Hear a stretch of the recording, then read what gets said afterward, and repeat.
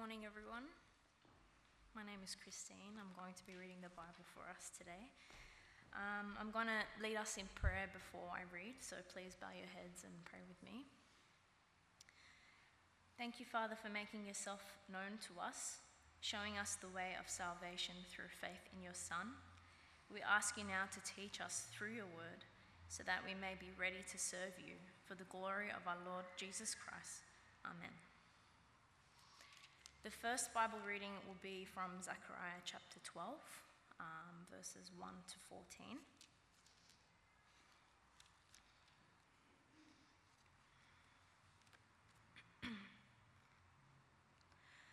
A prophecy, the word of the Lord concerning Israel.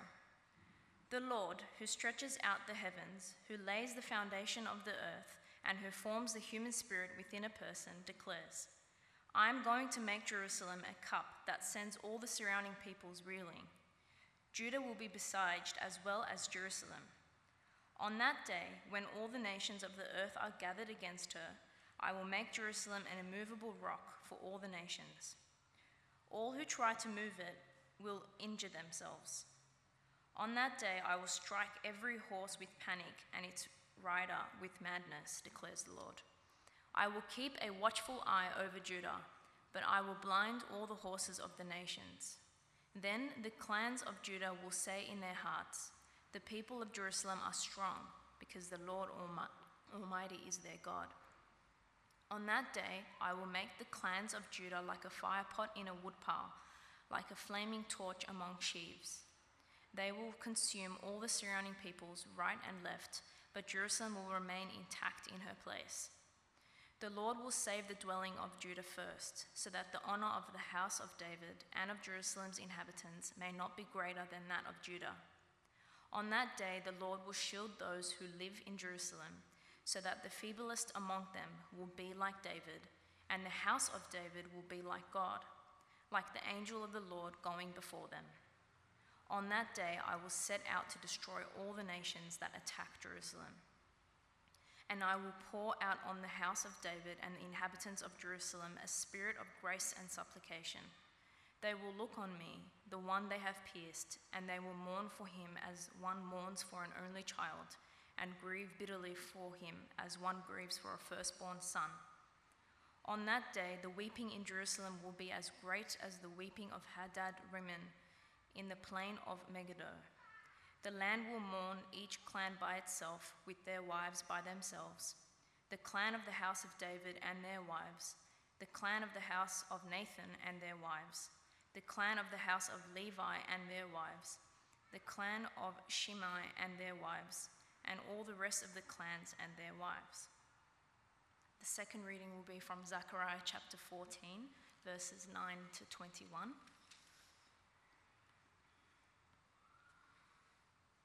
The Lord will be king over the whole earth. On that day, there will be one Lord, and his name the only name. The whole land, from Geba to Rimmon, south of Jerusalem, will become like the Arabah. But Jerusalem will be raised up high from the Benjamin gate to the side of the first gate, to the corner gate, and from the tower of Hananel to the royal winepresses, and will remain in its place. It will be inhabited, never again will it be destroyed. Jerusalem will be secure. This is the plague with which the Lord will strike all the nations that fought against Jerusalem. Their flesh will rot while they are still standing on their feet. Their eyes will rot in their sockets, and their tongues will rot in their mouths. On that day, people will be stricken by the Lord with great panic. They will seize each other by the hand and attack one another. Judah too will fight at Jerusalem. The wealth of all the surrounding nations will be collected, great quantities of gold and silver and clothing. A similar plague will strike the horses and mules, the camels and donkeys, and all the animals in those camps. Then the survivors from all the nations that have attacked Jerusalem will go up year after year to worship the King, the Lord Almighty, and to celebrate the festival of tabernacles. If any of the peoples of the earth do not go up to Jerusalem to worship the King, the Lord Almighty, they will have no rain. If the Egyptian people do not go up and take part, they will have no rain. the Lord will bring on them the plague he inflicts on the nations that do not go up to celebrate the festival of tabernacles. This will be the punishment of Egypt, and the punishment of all the nations that do not go up to celebrate the festival of tabernacles. On that day, holy to the Lord will be inscribed on the bells of the horses, and the cooking pots in the Lord's house will be like the sacred bowls in front of the altar. Every pot in Jerusalem and Judah will be holy to the Lord Almighty, and all who come to sacrifice will take some of the pots and cook in them. And on that day there will be no longer a Canaanite in the house of the Lord Almighty. This is the word of the Lord.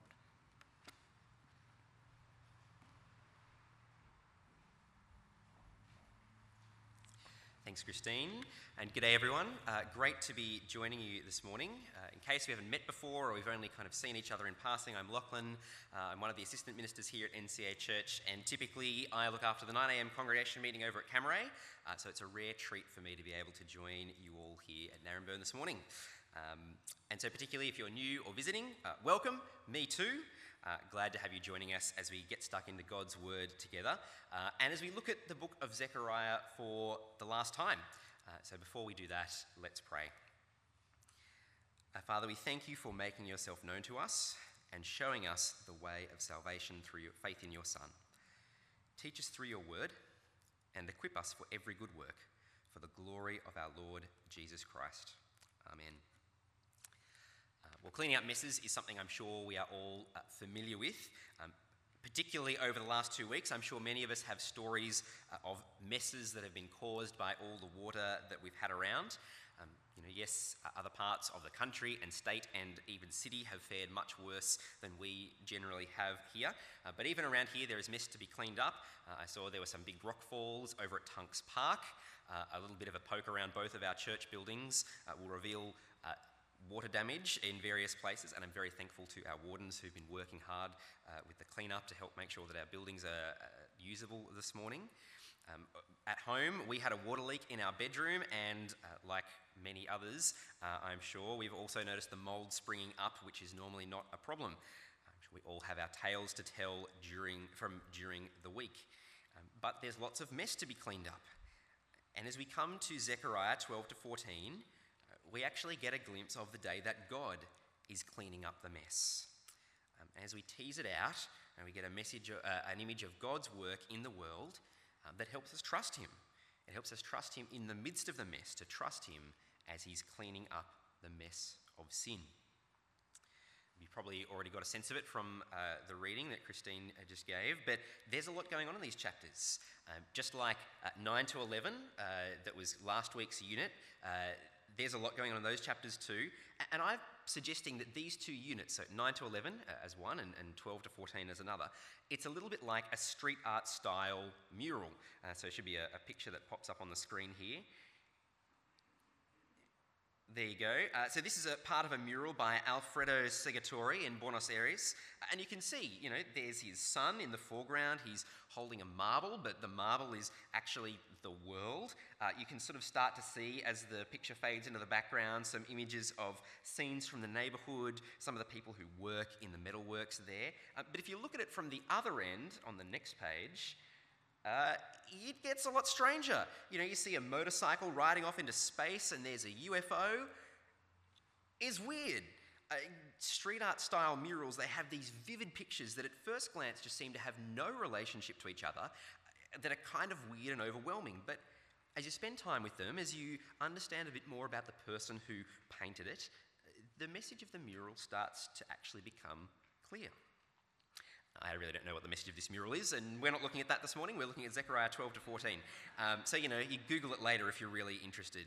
But the important background for understanding Zechariah's imagery is the Bible up until this point. Because as we've been seeing throughout Zechariah, throughout the book, he alludes to, references, and repurposes different parts of the earlier Old Testament in order to paint this vivid picture of what God is doing and is going to do.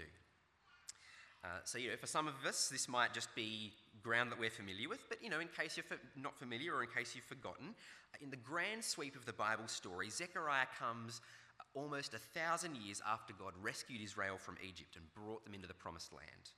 It comes almost 500 years after the golden age of the kingdom of Israel. People like David and Solomon and the first temple were built. And it comes almost 70 years after God destroyed the kingdom of Judah, exiled a remnant to Babylon because of their wickedness. And in chapters 12 to 14, as Zechariah paints this picture of that day, the day we're going to see, it actually gives us a picture of hope, of great reasons to hope. And so for any of us here, whether you're a follower of Jesus or not, questions that Zechariah raises for us are questions of hope. We all make messes of our lives. No matter how hard we might try, we inevitably contribute to broken relationships and pain and suffering, even hurting those we love. What reason is there to hope when you realise you aren't just the one that made the mess that needs to be cleaned up, but you are the mess that needs to be cleaned up? What can you hope in? And so, questions actually about hope and what you hope in, it could actually be a good non-threatening way to take conversations a little bit deeper with friends or colleagues or family members in the coming weeks, with some natural segues into what we are hearing God say this morning in Zechariah. And there's also a lot of material to cover in the chapters. I'm not going to be covering everything in detail, but I'll try to give some general comments on most sections. So if you're reading it by yourself during the week or at Bible study, there's at least a bit of framework for approaching some of the different sections. And as we go through this section, Zechariah, he jumps around from idea to idea. He's painting this picture of that day, but it can get a bit confusing. So instead of just starting at 12:1 and working our way through, we're going to focus on some of the bigger ideas and how they're approached from different angles. It does mean we'll jump around the passage a little bit more, but I think it'll be helpful for us seeing the big picture of these chapters. And so we're going to do it in 4 points. We're going to look at the speaker, the day of battle and victory, the day of cleansing, and that day today. So there are 4 points. The speaker, the day of battle and victory, the day of cleansing, and that day today. Let's get stuck in. The speaker, the one who is speaking here, is God. Now, it might not sound like a big deal, we're looking at the Bible, but there's a distinction in this passage in how God is introduced. Throughout Zechariah, the various visions and prophecies have introduced God as the Lord, maybe the Lord Almighty, or this is the word of the Lord. That's been about the extent of it. But here, we are reminded at the outset that this is the Lord who stretches out the heavens, who lays the foundations of the earth, and who forms the human spirit within a person. It's a far grander introduction than we've seen so far in Zechariah. And as we see, there are many unpleasant things in store for God's people. But right at the outset, God reminds his people he's the one who created the heavens and the earth and gives life to people. Despite the hardships on the road in front of them, he has the power to bring about the future he's working towards. Well, God is the speaker, but what is this day going to look like? It's going to be a day of battle and victory. And we'll start by focusing on 12 to 9. For people who knew their Old Testament back in Zechariah's day, Zechariah pretty much directly quotes several verses from Isaiah 51. He reminds them of a time when Assyria, the global superpower of the time, had wiped out the northern kingdom of Israel, had destroyed the lands of Judah and besieged Jerusalem. But after the siege had begun, God decimated the Assyrian army, and the king of Assyria was forced to abandon the siege and go home. And throughout this opening section, Zechariah continues to layer in other images from other parts of the Old Testament, from the time of the Exodus, from the time of the Judges and the time of Kings, painting a picture of God's victory on behalf of his people. But all of those allusions, there are also times when the situation of God's people seemed hopeless. There is victory. God will save his people, but it comes after a battle that involves conflict and bloodshed and an enemy that seems almost overwhelming. But despite the overwhelming times of trial that God's people will face, there is hope, because God is fighting for them. He will be victorious. And it's an idea that's repeated a few times throughout these chapters. So, for example, chapter 14, verses 1 to 7 is quite similar. There is a content warning there, But what it's doing is drawing on images of the past to help Israel understand the future. In 14:1-7, it's drawing on the horrific images of Babylon attacking and barbarously treating God's people. And it highlights that once again, in the days to come, the nations will do terrible things to God's people. The sort of things that, without advance warning of what to expect, you could be caused to question, is God even there? Is he good at all? Does he love us? Is he even in control? But God has warned his people what to expect. And amidst it all, for God and his people, the end is glorious and without question. Chapter 14, verse 9. Have a look. The Lord will be king over the whole earth. On that day there will be one Lord, and his name the only name. And it goes on in verse 10 to describe the land of Judah, that's Geba to Rimmon, will be like the Arabah, basically a flat plain in Israel, compared to Jerusalem, which is raised up. So picture this mountain fortress, raised and secure above all the lands that it surveys. And what's more, in chapter 14, verse 20, it's a holy city. Holy to the Lord is what was written on the high priest's turban. The high priest was the one who went into the temple, into the Holy of Holies, only once a year. But the end state of God's kingdom is that even common, everyday items are holy to the Lord. It's a picture of this whole city of Jerusalem and its inhabitants loving God and his ways and living them out. Throughout chapters 12 to 14, God holds out this glorious future for his people, a certain future, but it doesn't come without difficulty. The road will be long and arduous, but the destination is sure. God will ensure his people arrive. Of course, the other group to consider is the nations, who face the opposite situation to God's people. They're gathered around Jerusalem, and their success appears guaranteed at several parts throughout these chapters, and yet their assault on God's people will ultimately fail, and they will destroy themselves as God fights for his people. It's seen again from another angle in 14:12-15 as a horrific plague that strikes them as they gather to attack God's people. And it's another passage that alludes to some of God's great rescues of the past, through God sending plagues in the book of Exodus to rescue his people from Egypt. Or once again, God striking down the Assyrian army that had laid siege to Jerusalem in the course of a single night that we heard about earlier. The repeated message is that the nations who stand opposed to God and his people will not win.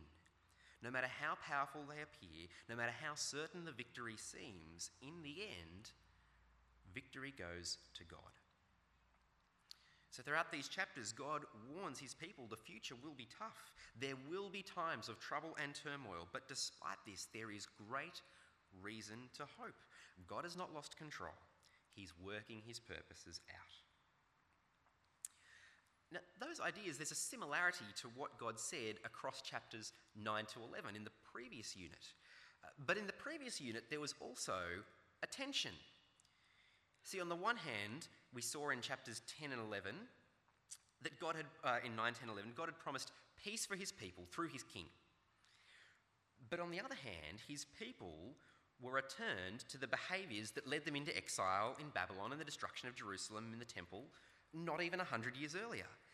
The people were turning away from God, worshipping idols. They were oppressing those they had power over. Their sin was just as much of a problem now, even having been through the judgment and devastation of exile, as it was before. God's people were on track back to judgment and exile, not the glorious future that God had promised.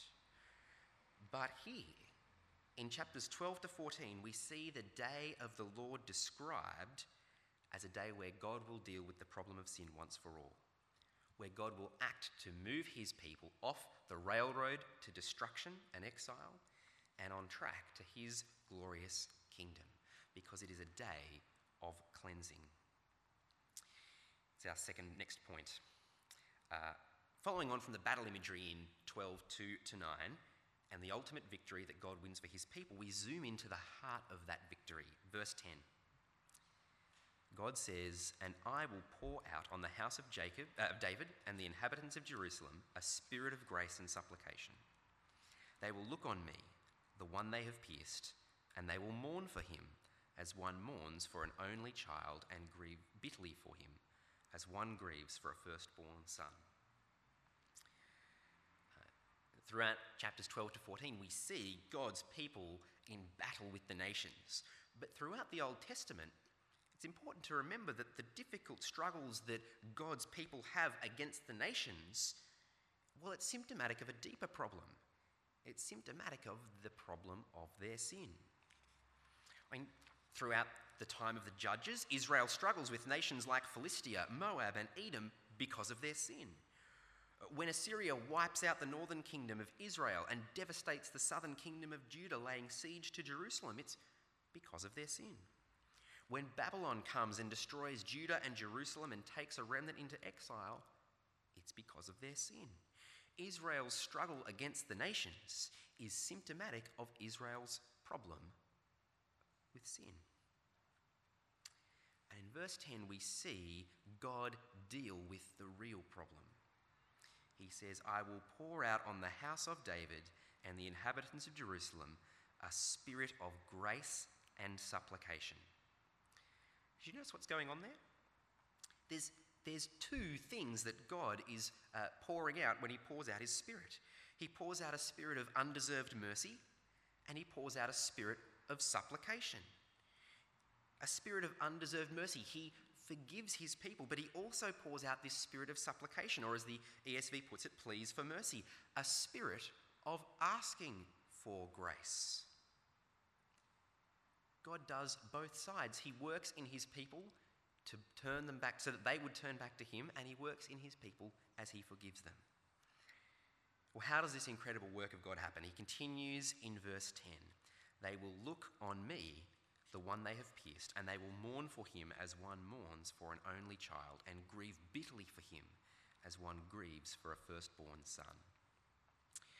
There's a couple of things to note about this pierced one.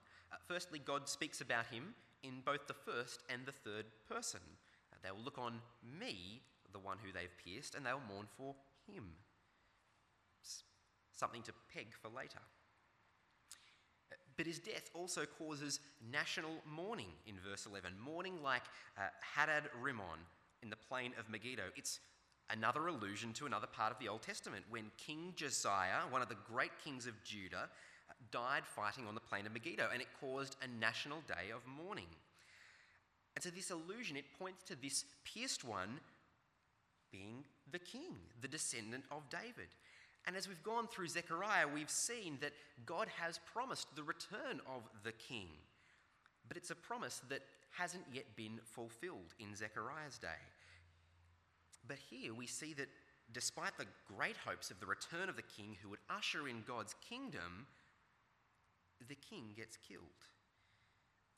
And the people don't just mourn because their hopes for a restored Israel are dashed.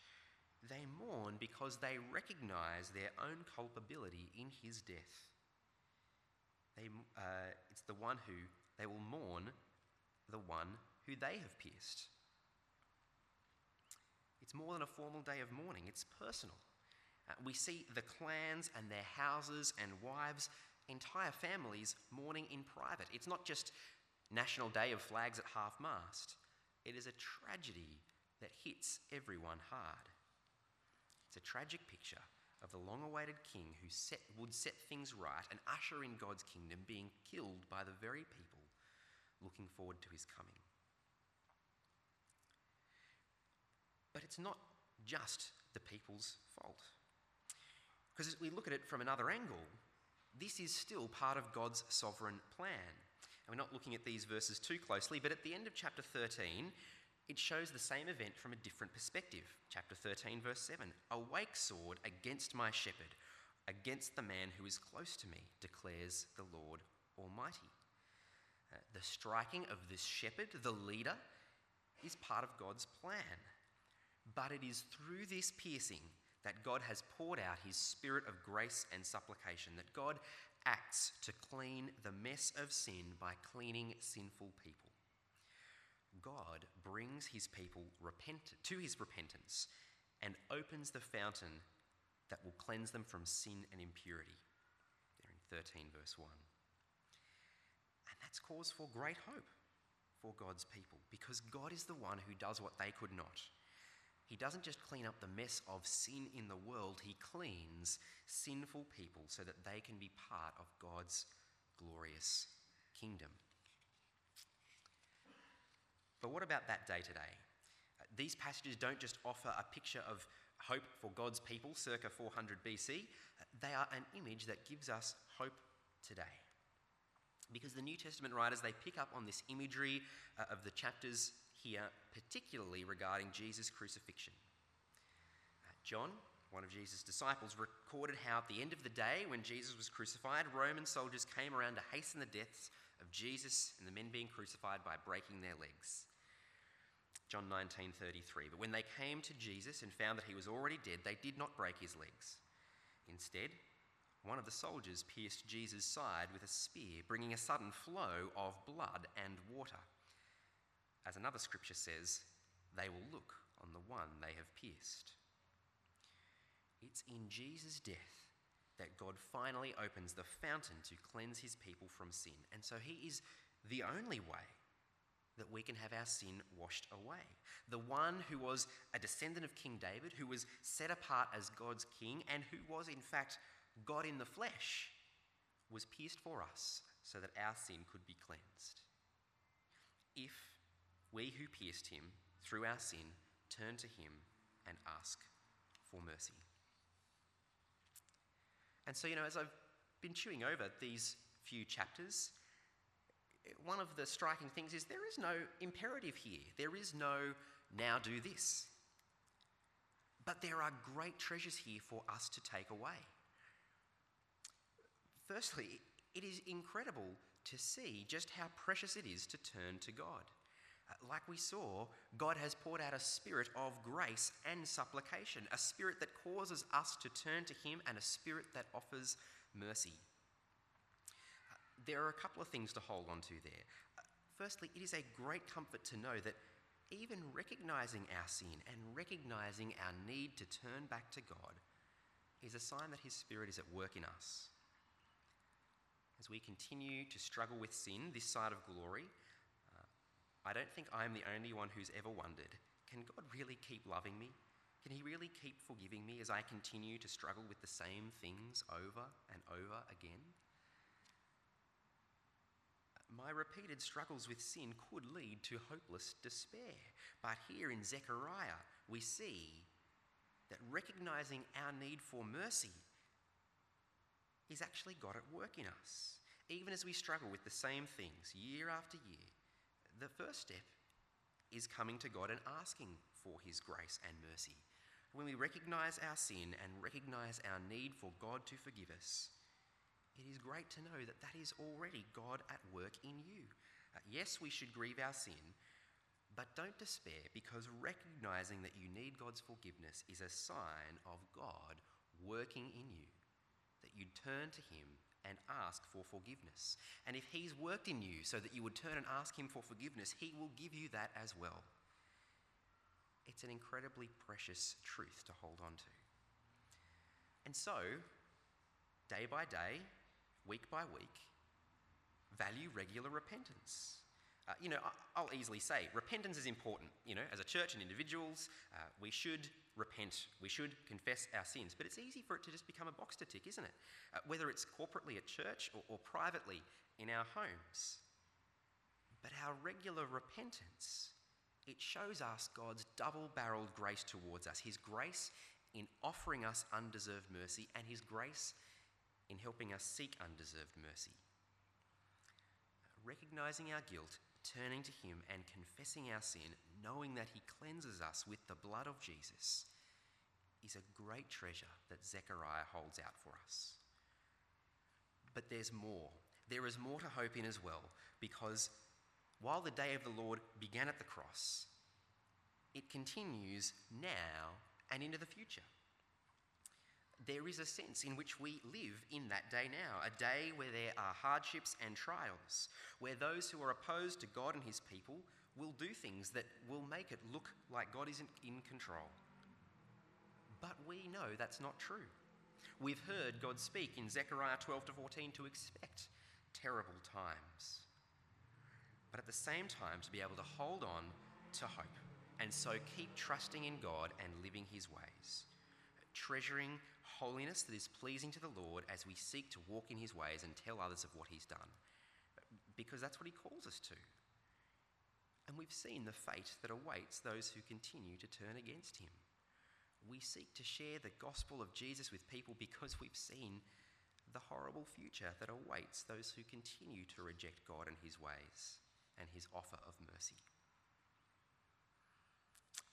But knowing that it's God who pours out his spirit of grace and of supplication, that means it's really important to pray for those people as well, to pray that God would help them recognise their sin and turn back to him. We are still, of course, waiting for that day, but it is a certain day. And when John, Jesus' disciple, writing in the book of Revelation, looks forward to it, in Revelation 20 and 21, it really echoes the picture that we see at the end of Zechariah 14. It is a day when the enemies of God and his people are finally conquered, and the heavenly Jerusalem comes down, and it's defined by the holiness of his people, their dedication to God and his ways, and there is finally peace. And we have hope, because that day has already started. It has begun at the cross, and so we know it will continue into the future, and we have great reason to rejoice. So no matter the situations we face day in, day out, times of joy or weeping through the night, we have assurance of the end that God has planned for us. We have much to hope in, whatever trials we face. Let's pray. Father, we thank you for the grace that you have shown us in Jesus, the grace that you have shown us in revealing our sin to us, that we would turn back to you. Help us to continue to live lives of repentance, of turning from sin and turning to you. And help us to continue to know the hope that we have in Jesus, the hope that we have in the certain future that you have planned for your people. And help us to share that hope with others. Have mercy on those we know, our friends, our family, our colleagues who don't know Jesus, that they might see their sin and trust in Jesus and be saved as well. Amen.